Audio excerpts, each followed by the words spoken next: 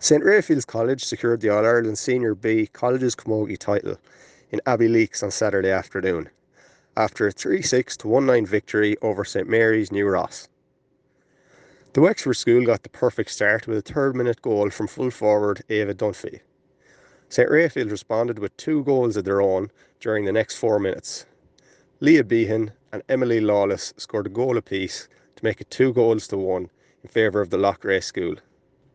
Leah Behan, Caitlin Griffin and Leah O'Halloran with a free added St Raphael's scores in the first half, while St Mary's had points from Shauna Davis, who tallied 4 place balls, and Grace Glennon, to leave St Raphael's ahead by 2-3 to 1-5 at half-time.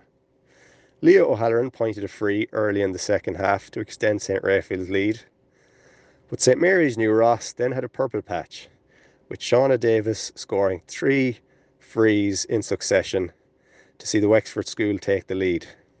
Crucially, Emily Lawless' 48th minute goal saw St Raphael's go back in front, but when Evie Byrne pointed at the other end, it left a 1 point margin between the teams late in normal time. St Raphael's finished strongly, however, with Leah O'Halloran and Ria Sistak scoring points to leave a 3 point margin between the teams in the dying minutes.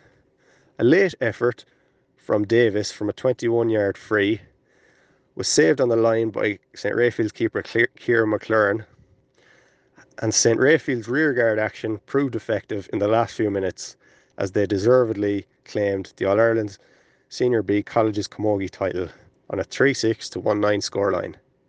Mullia's Aoife Connaughton took home the Player of the Match award on the day, while Captain Clodagh O'Mara was awarded the trophy on a day when St Raphael secured a well-deserved All-Ireland title win.